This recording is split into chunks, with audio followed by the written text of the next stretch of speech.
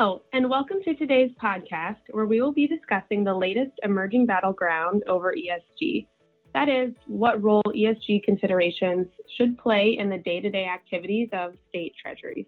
I'm Reagan Haas, a member of our ERISA and benefits practice based in San Francisco, and I am joined by Josh Lichtenstein, benefits partner and head of the ERISA fiduciary practice, and Michael Littenberg, partner and global head of our ESG, CSR, and business and human rights practice, both of whom are based in New York. And finally, Chong Park, an antitrust partner who is based in our Washington, D.C. office. Welcome, Chong, Josh, and Michael. ESG has taken on an especially prominent place in the workings of state treasuries over the last year.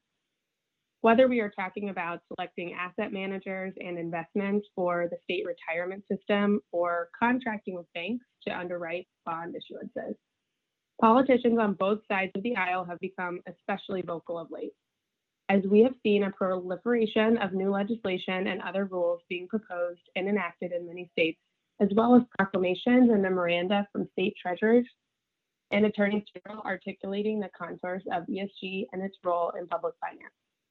These initiatives have taken on several forms, including those intended to promote the integration of ESG considerations in investment decisions, those intended to restrict the use of ESG considerations in investment decisions, those meant to promote divestment from certain industries such as fossil fuel or firearms, and those targeting entities that boycott the fossil fuel or firearms sectors.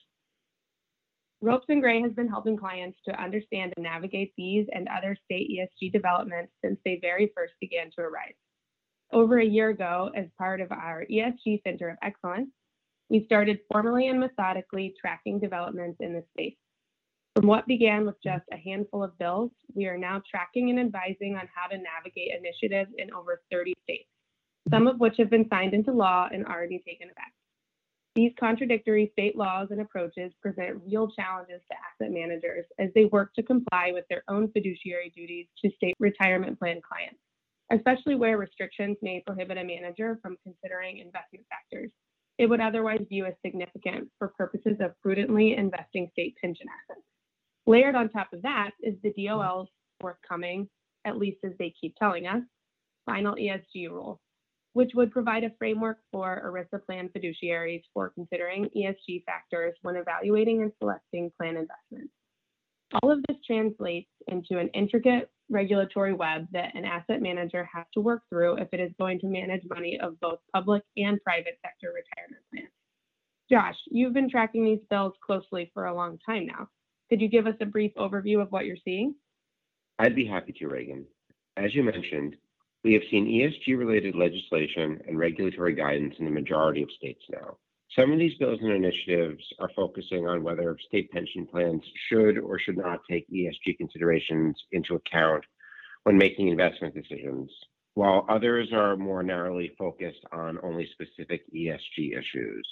A couple of recent examples we've been tracking include Arizona and Florida, both of which have recently revised their investment policy statements. For Arizona, it was the investment policy statement for the state treasurer's office, and for Florida, it was the investment policy statement for the board that oversees the state retirement plan, to require that all investment decisions will be made based on pecuniary factors, and that expressly does not include environmental, social, and other related factors.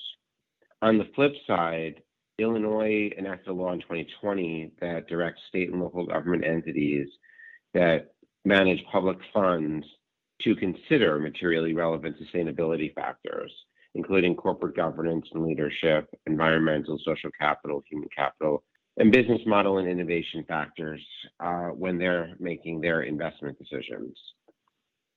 In other states, we've seen initiatives that have been more focused on one or more specific ESG issues, such as discouraging investments in energy or in certain segments of the energy industry, or the firearms industry, or conversely, protecting industries such as the energy industry, as you noted earlier.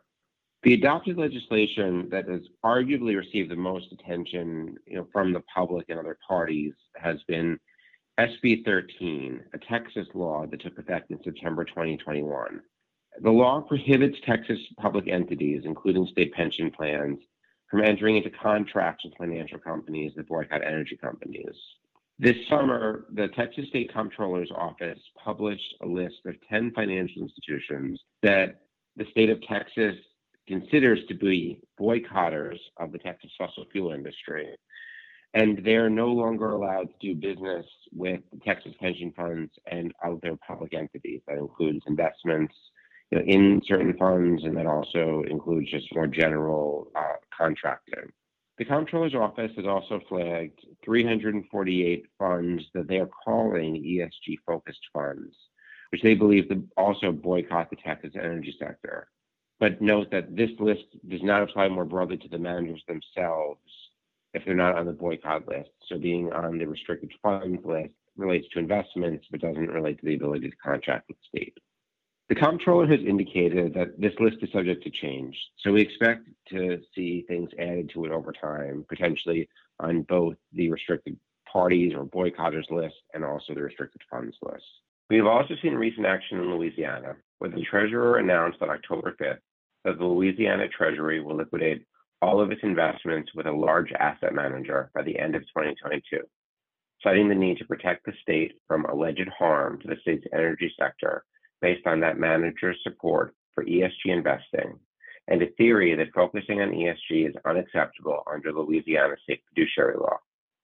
This is noteworthy because Louisiana has actually unsuccessfully attempted to pass restrictions on ESG investing earlier this year. And now we see the treasurer effectively sidestepping that process and acting to divest on his own. On the opposite end of the spectrum, we have Maine, which signed a law in 2021 that prohibits the Maine Public Employees Retirement System from investing in the 200 largest publicly traded fossil fuel companies. Interestingly, even within states, it's not always clear exactly how they're aligned around ESG. For example, shortly before SB 13 took effect in Texas, the Teacher Retirement System of Texas incorporated an ESG statement into its investment policy, which said that the board of trustees of the Texas Teachers Retirement Plan should consider ESG factors as it makes decisions consistent with its fiduciary duties to control risk and achieve a long-term rate of return for the plan. This policy appears to conflict with the requirements of SB 13. In addition, while Florida has recently prohibited ESG-based investing for its public retirement plans, they have a strong history of supporting ESG-type proxy proposals with the securities they hold in their plans. I know we're lawyers and not political commentators, but it sounds like this is fundamentally becoming a red state versus blue state issue. Are we seeing coalitions form between states on these issues? It's a good question, Reagan. As you said, states have been splitting along party lines in ESG pretty broadly. And as of this summer, we have seen states starting to form coalitions. In August, the attorneys general of 19 states, including Georgia, Ohio, Texas, and Utah, sent a letter to a major asset manager regarding its use of ESG factors in managing state investment, including retirement assets. Among other things, the letter accused the asset manager of making decisions based on its climate agenda at the expense of the welfare of the state pensions that were invested. Soon thereafter, state treasurers from 13 different states, plus the New York City Comptroller, published a letter through a trade group for the long term, which asserted that the anti-ESG states are focused on the short term and are actually using these blacklists to obstruct the free market. We can expect that this will continue to become more of a central issue as we enter election season. And only time will tell whether ESG will become a new mainstream political issue like CRT has. Thanks, Josh. Michael, why do you think there has been this groundswell of activity on the state level lately? Well, Reagan, as Josh noted, the split's been largely along party lines. I don't want to get into the merits of the positions, but I think the state ESG and ESG debate, it's largely become another front in the culture wars. So that's a significant driver of the groundswell and activity that we're seeing.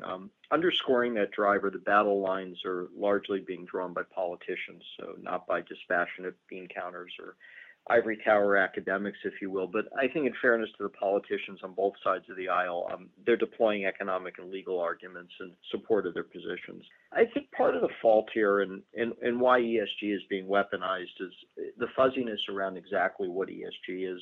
There's no single accepted definition or construct of ESG, so that means that the term means different things to different people. It's also often thrown about loosely. And on a related point, ESG is arguably also strayed from its initial purpose of just being another lens through which to evaluate financial risk and opportunity. So instead, in many quarters, ESG is being equated with impact investing or with corporate responsibility or with business and human rights, which are all related, but they're somewhat different topics. Unfortunately, I don't see the red state, blue state ESG dichotomy moderating anytime soon. If anything, I think it's going to intensify as both the red and blue state constituencies continue to mobilize.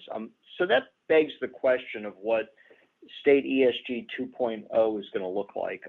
My prediction is that over the next year, we're going to see more formal and informal ESG-related inquiries from state authorities. I also predict that we're going to see more blacklists, both from investment mandates and then also more broadly for diversified financial services firms that are seeking to do business with states. I think we're also going to see a continuing evolution of state investment-related statutes, policies, side letter provisions that seek to address ESG more comprehensively. So in other words, the Florida approach or the anti-Florida approach on the other side. I think we'll also start to see some ESG-related litigation, whether that's on antitrust grounds or fiduciary duty or securities fraud or other investor protection grounds. I think that at least initially litigation is going to be primarily red state driven, and litigation, of course, would not necessarily be tied to managing state pension fund assets. One last point that I want to make, and I think it's very important to keep in mind that state ESG developments are just really one part of a very rapidly evolving ESG landscape that asset managers not only need to navigate, but they also need to holistically manage. And here I really want to put a double or triple underline or emphasis on holistic management. On the regulatory side, it includes regulation at the federal level, it includes regulation in Europe at the EU level, among other jurisdictions. And the regulations include, for example, the expected Department of Labor rules in the US that Josh mentioned earlier, as well as SFDR in Europe.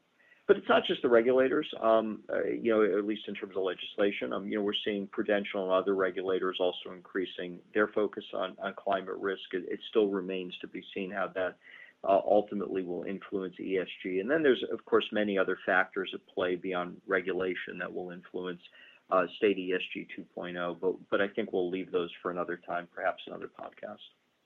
Thanks, Michael. It's helpful to see how the state ESG issues fit into the larger ESG picture and that this reaches beyond state pension plans. You noted antitrust. Chang, how does antitrust fit in here? Sure thing, Reagan. As Michael said, the regulation of ESG is becoming highly politicized.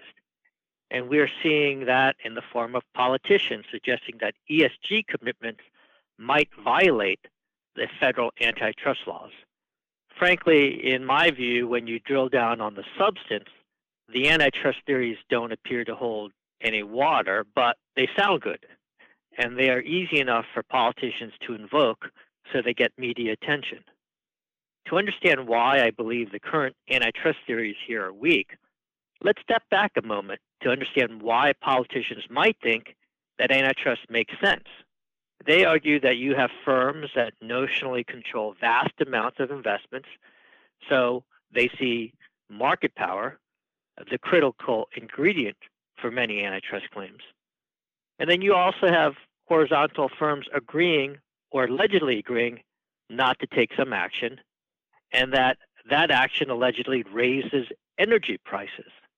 So that sounds vaguely like a harm to competition, but that misunderstands the relevant antitrust principles here, as well as the actual facts about ESG investing. As a starting point, the antitrust law that is most relevant here is Section 1 of the Sherman Act. Section 1 prohibits unreasonable agreements that restrain trade. Reasonableness is usually judged under what's called the rule of reason. a balancing test that weighs the competitive harms against benefits of a given agreement. Now, that test in practice is pretty defendant friendly, but regardless, any antitrust case is no fun if you are a defendant or the target of an investigation. Now, in certain narrow categories, courts will presume that agreements are unreasonable and thus unlawful. These are what are called per se offenses. For example, agreements between competitors to fix prices, rig bids, or allocate markets. Anything where two competitors get together to agree not to compete or to harm competition. These are what are called so-called hardcore antitrust violations that individuals can actually go to jail for. But the biggest significance of per se or hardcore offenses is that a plaintiff or prosecutor only needs to prove that a defendant had the agreement itself. They don't need to offer proof that the agreement actually hurt anyone or there are no benefits, etc. So what is the relevance of all this background? The relevance of this is that there's one type of agreement, a quote-unquote group boycott, that is sometimes a per se offense, although the exact contours of when a boycott claim is per se is confusing even for the courts. But recognizing what an advantage it would be to have a per se antitrust claim, ESG critics, including some politicians, have suggested that investment firms committed to ESG principles might now be engaged in such an unlawful, quote-unquote, group boycott. So, Chong, it sounds as if the theory here is that investment managers that represent a significant share of investment assets are depriving energy firms of capital, thereby raising prices and hurting consumers. All of that sounds bad. All big competitors doing the same thing, hurting consumers. And so if it's a per se claim, ESG critics think they have a hook. Is that the right way to be thinking about this? That's correct, Michael. But this theory falls apart once you go beyond the surface. For one, a group boycott is only a per se offense when it involves horizontal competitors agreeing to not deal with some third party as a means of harming their competitor. With investment firms that use ESG principles, you don't have that same scenario. Even if those investment firms were boycotting energy firms that don't follow ESG practices, these investment firms aren't competitors to those oil and gas companies. They don't benefit from directly harming non-ESG companies. So whatever quote-unquote boycott there is, it's not about boycotting to gain a competitive advantage. So the group boycott theory doesn't make conceptual sense. To add to that, it also does not appear to be factually accurate. For one, many ESG efforts taken by investment firms concern voting or disclosure and transparency at the companies they are invested in.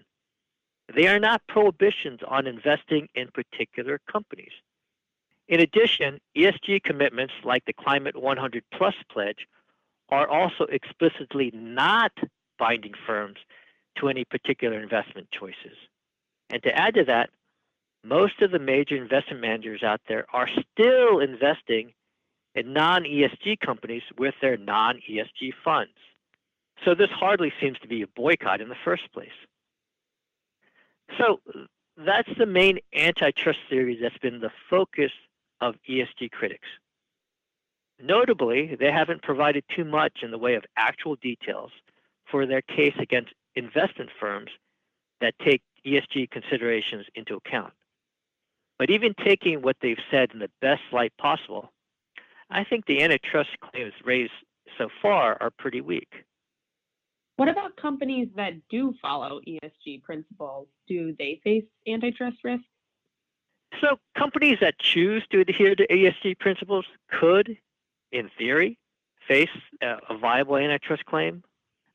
The obvious basis for such a claim might be if companies use purported quality standards like ESG compliance as a cover for per se activity like price fixing. For example, competitors could agree potentially that they will not make cheaper alternatives to their products and that they will all adhere to some high quality that takes into account ESG.